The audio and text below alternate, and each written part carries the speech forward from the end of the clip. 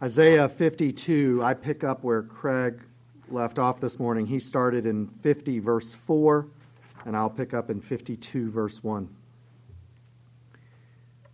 Awake, awake, put on your strength, O Zion, put on your beautiful garments, O Jerusalem, the holy city. For there shall no more come into you the uncircumcised and the unclean.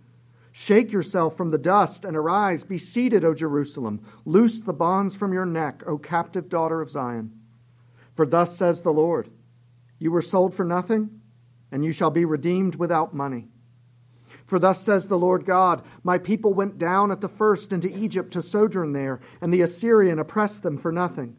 Now therefore what I have here, declares the Lord, seeing that my people are taken away for nothing, their rulers wail, declares the Lord, and continually all the day my name is despised. Therefore my people shall know my name. Therefore in that day they shall know it is I who speak. Here I am. How beautiful upon the mountains are the feet of him who brings good news, who publishes peace, who brings good news of happiness, who publishes salvation, who says to Zion, your God reigns. The voice of your watchmen, they lift up their voice. Together they sing for joy. For eye to eye they see the return of the Lord to Zion.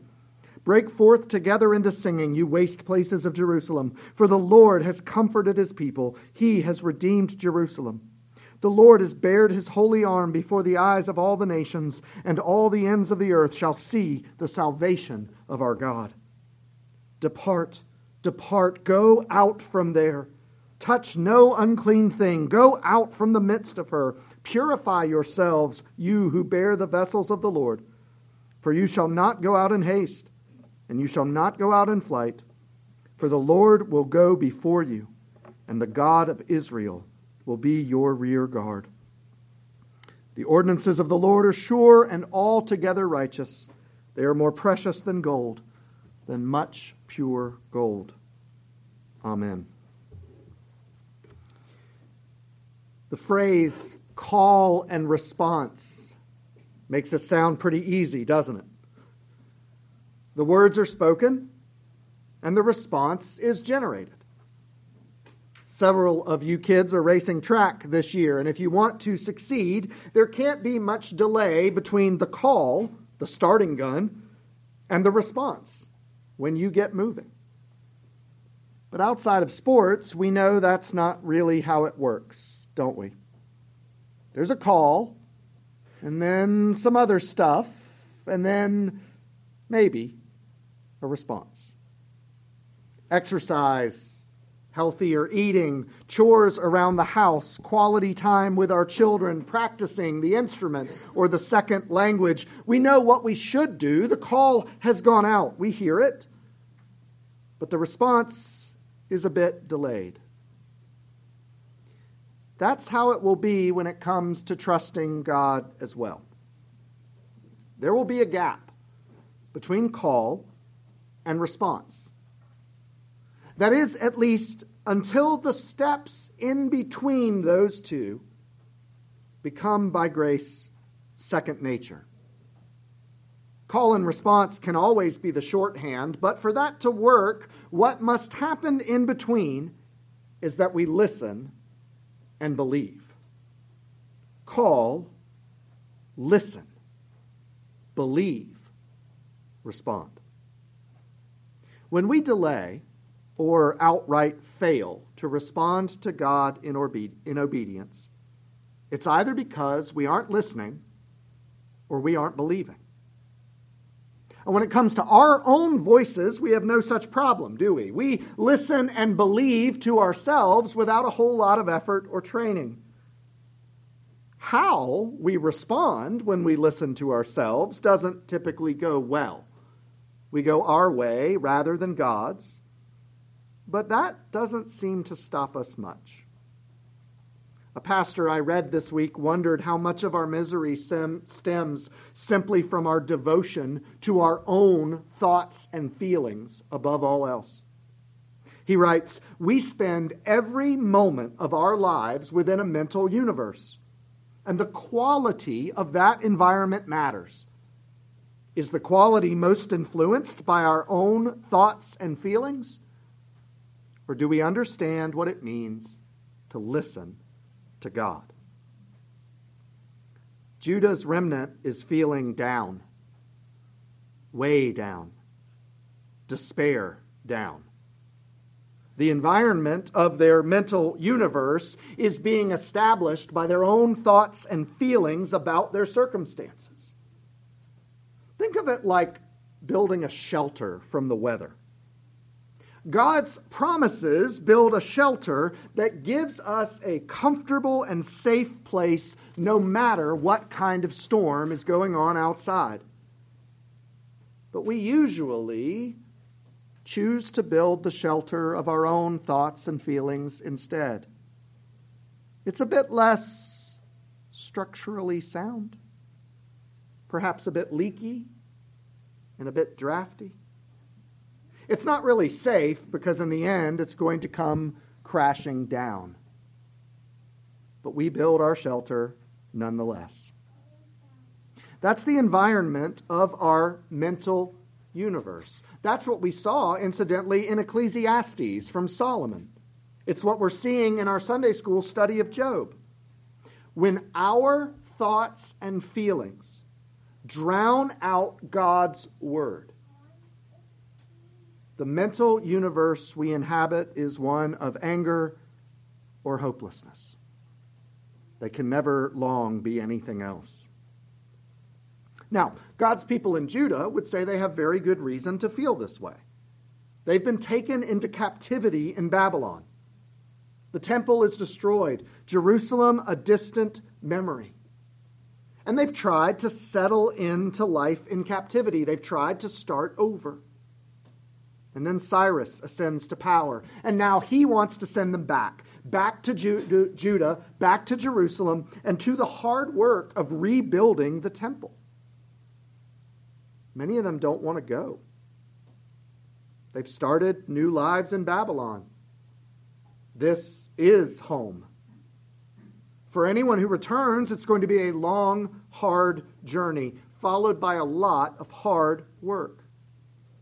There will be opposition, even with Cyrus' support. He cannot guarantee that this will be worth it to them in the end. And so they're discouraged. And so some are grumbling. And some are hopeless. What needs to happen for their spirits to be lifted?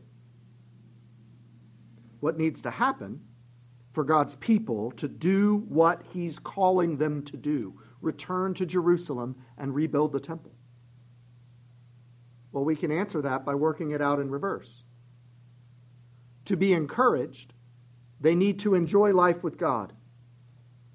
For life with God, they need to respond to God in obedience. And to respond in obedience, they must believe what He says, and to believe they must listen.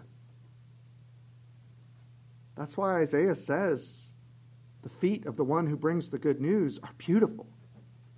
It's the first step, the call, in a series of events that leads to blessing. They're too much in their own heads, though. They're drowning out God's word with their own thoughts and feelings. Can you relate? Some of us are very aware that we listen to our voice in our head too much. But other of us, the less introspective types, are probably doing the same thing.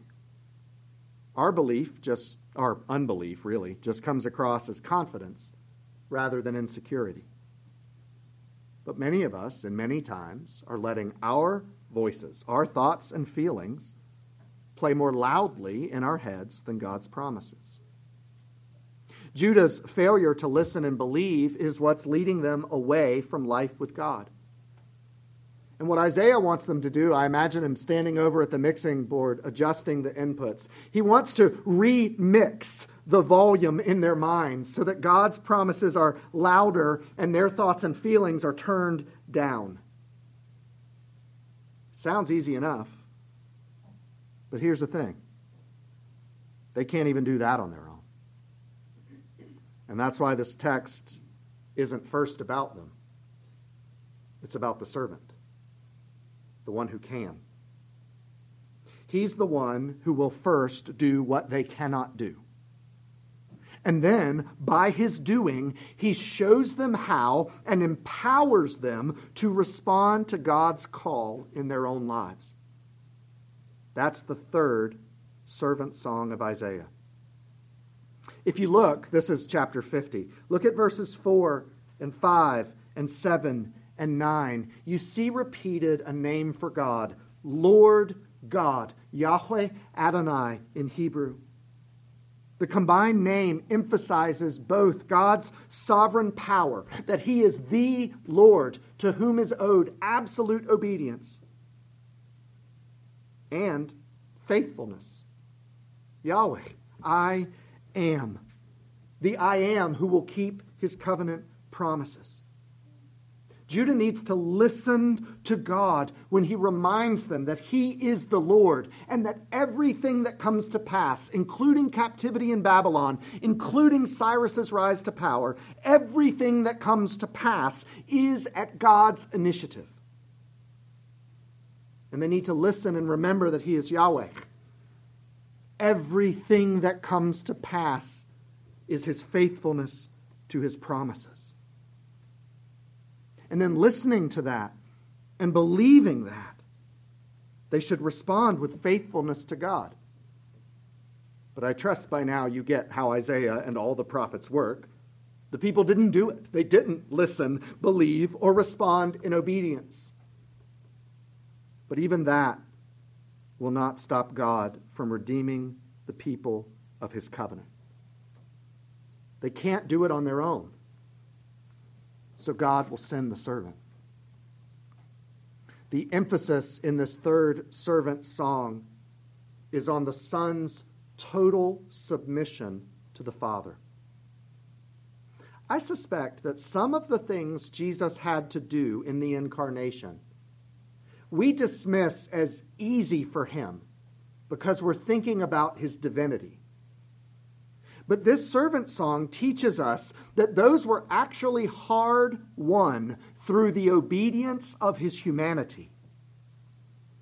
When it comes to learning God's word and will, don't you just sometimes assume that, well, he's God. He would have just been born with a mind full of God's word and will. It's easy. But look, that's not what Isaiah says. Isaiah says he had to submit his mind to the Father so that he could learn these things. He had to make himself one who was taught. He had to study and memorize, to listen to and learn the scriptures just as we do. And then to learn how to use those scriptures to build up the weak and the weary and to tear down the forces of evil. He learned this by submitting his mind to God. That's how his obedience worked as well. He came to do his Father's will. He listened in prayer for that will. He believed that God, as sovereign, was right to purpose all that he planned. And so even when, in his weakness, he prayed for the cup to pass him by, he always submitted his own will to that of the Father. He listened, believed, and responded in obedience. And for the servant, as is stated plainly here, that meant suffering. Verse 6, I gave my back to those who strike, and my cheeks to those who pull out the beard. I hid not my face from disgrace and spitting. Christ chose this pain. And he chose it because of his obedience to the Father. His ears were open. He heard. His mind was teachable. He believed. And his heart was willing. He obeyed. Verse 7, but the Lord God helps me. Therefore I've set my face like a flint, and I know that I shall not be put to shame. Jesus didn't accomplish this by use of his divine power. He did this the same way you and I can do it. By faith. He did it by listening to God's call, believing what God says, and responding in obedience. following God faithfully is hard for us, even in the good times. In those times, we tend to forget our need of God. And it takes growth by grace to be faithful in times of plenty. And as we've seen in Job, it's only by more or different growth that we're able to trust him in the darkest times. Judah, like Job, like us, just wants adversity to go away. But God wanted Judah, like Job, like us, to be more like Christ. We all want to turn and run away from hardship. God calls us to turn to him, even if, as with Jesus, it means turning toward the hardship as well. Another teacher suggests that when we turn away from God's ordained hardship, we're rebelling against God and diminishing our capacity to breathe life into others. Instead, the servant shows us the way. He was not rebellious, he says. He did not turn away from God or from the hard call that God had placed upon him. And through that obedience, he gave life to many. Kids, a man I know compared this part of the Christian life to some of his really early morning deer hunts. He said that sometimes you get into the woods so early, it's just completely dark, so dark that it's disorienting.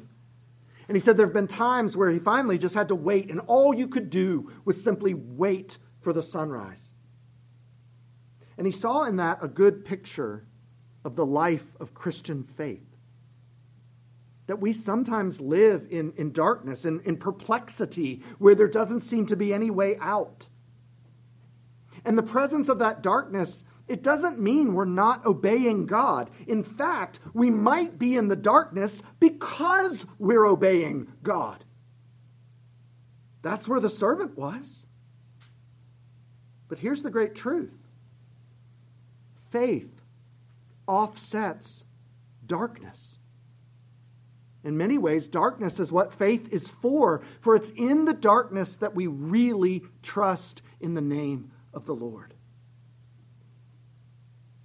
Judah was struggling with the darkness because of her suffering. We read about Solomon in Ecclesiastes, who wasn't suffering physically, but still felt things were dark because he couldn't control the world around him. Job had both. Physical and emotional suffering that led him to conclude that the orderly world he wanted was better than the world God had made. For all of them, things felt dark. Sometimes in that darkness, we try to make our own light by which we can see. That was some of the language there in chapter 50. Behold, all of you who kindle a fire, who equip yourselves with burning torches. Can't you relate to that? You can't make sense of the world around you. You turn down the volume on God in the mixer, up the volume on your thoughts and your feelings. You light your own torch and you say, I'll make sense of this myself. It won't work.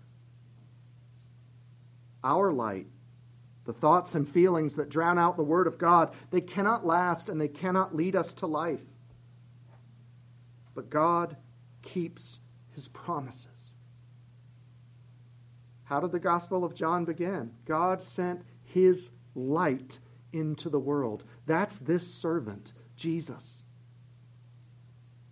The one who listened where we had closed our ears, who believed when we were faithless, who was obedient when we insisted on going our own way. And now here Isaiah says there are two results. One, hear this. One, it is finished. He did for you what you cannot do. He kept the covenant you could not keep, and he earned the reward you did not deserve. It is finished. Stop trying to earn it yourself. The servant has done it. And he showed us the way. and enabled us to follow in that light. So that now, not for our own salvation, but for our own well-being and life with God, whether we're in times of plenty and rejoicing or times of darkness that we cannot understand, we can listen, believe, and respond in obedience. We can now do the thing we could not do before Christ. That's chapter 50. It's filled with vivid descriptions of how God will save his people through his servant. And he reminds them, God had done this before on a small scale with Abraham and Sarah. Small? Their descendants were as numerous as the stars. God had done this before on a small scale by freeing his people from Egypt. Small? He used a series of miracles. He parted the sea to deliver an enslaved people from the mightiest empire on earth. The people called out to God, and he acted. He saved them.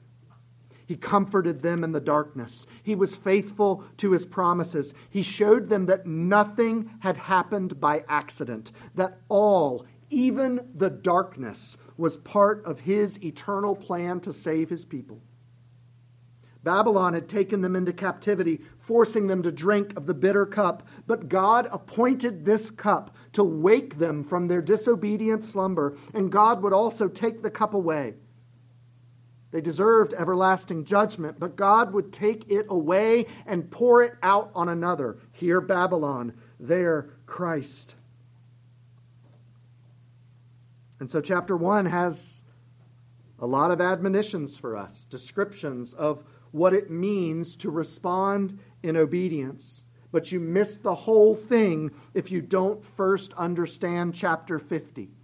That the admonitions, what God calls us to do, comes after the work that God has already done in his servant.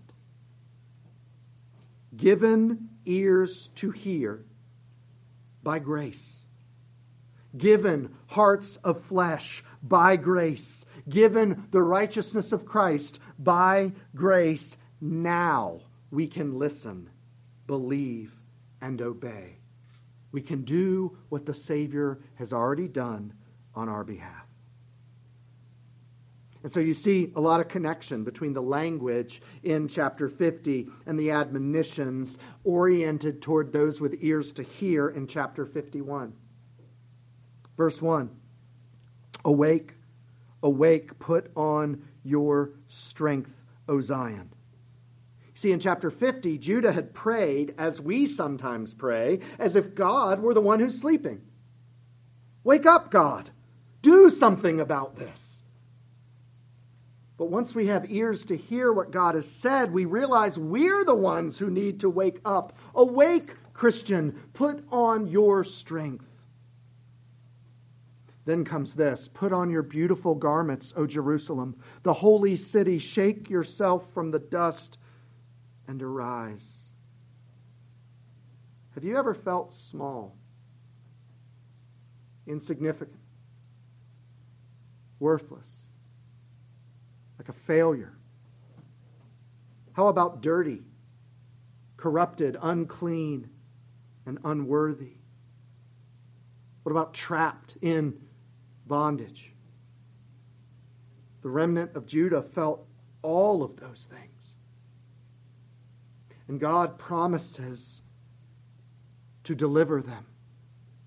He offers words of comfort that he has always been able to take the weakness of this world and make it mighty in his strength. He specializes in making the unclean clean and the unworthy worthy. He loves to deliver the captives who turn to him in faith.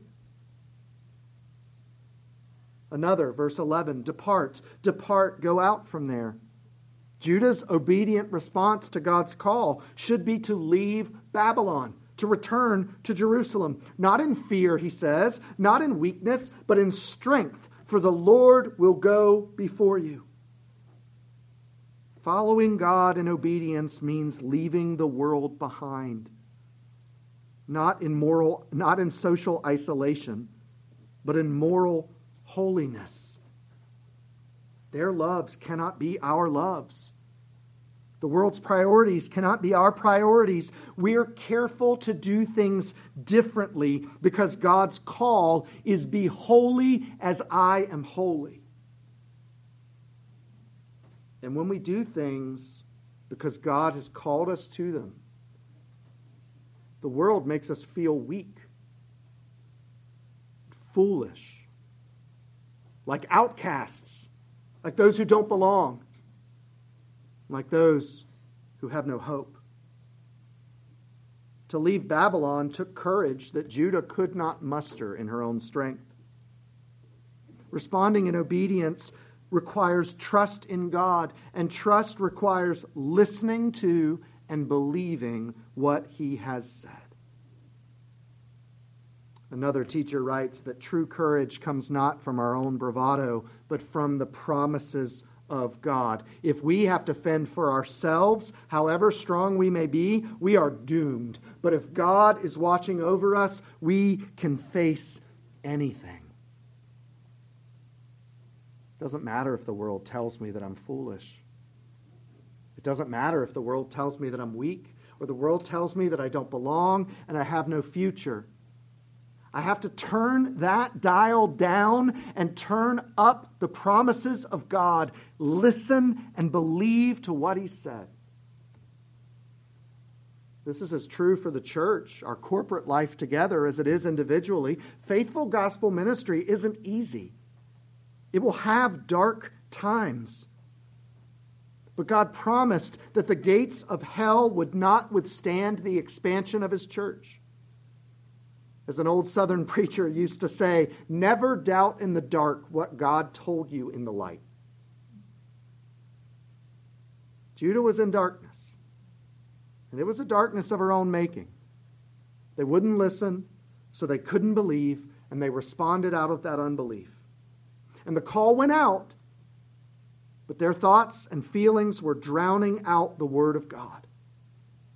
God was calling them to a new home, Zion, out of Babylon, into greater life with Him. And instead of responding with obedience, they simply called out for help. Awake, awake, put on strength, O arm of the Lord. Awake as in the arms of old. God, won't you just do something? I suspect we can identify. So how did God respond? Not with chastisement. Not with ridicule, with the servant. He sent the servant to do what they could not do. He sent the call for them and for us. It is finished. Are you listening? Do you believe? How will you respond?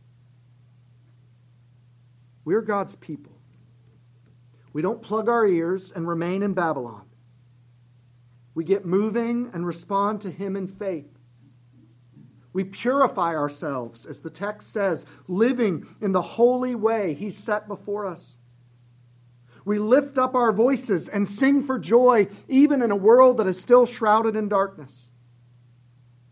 And we publish peace, bringing the good news of salvation to everyone who will listen in our lives individually and in our life corporately as a church.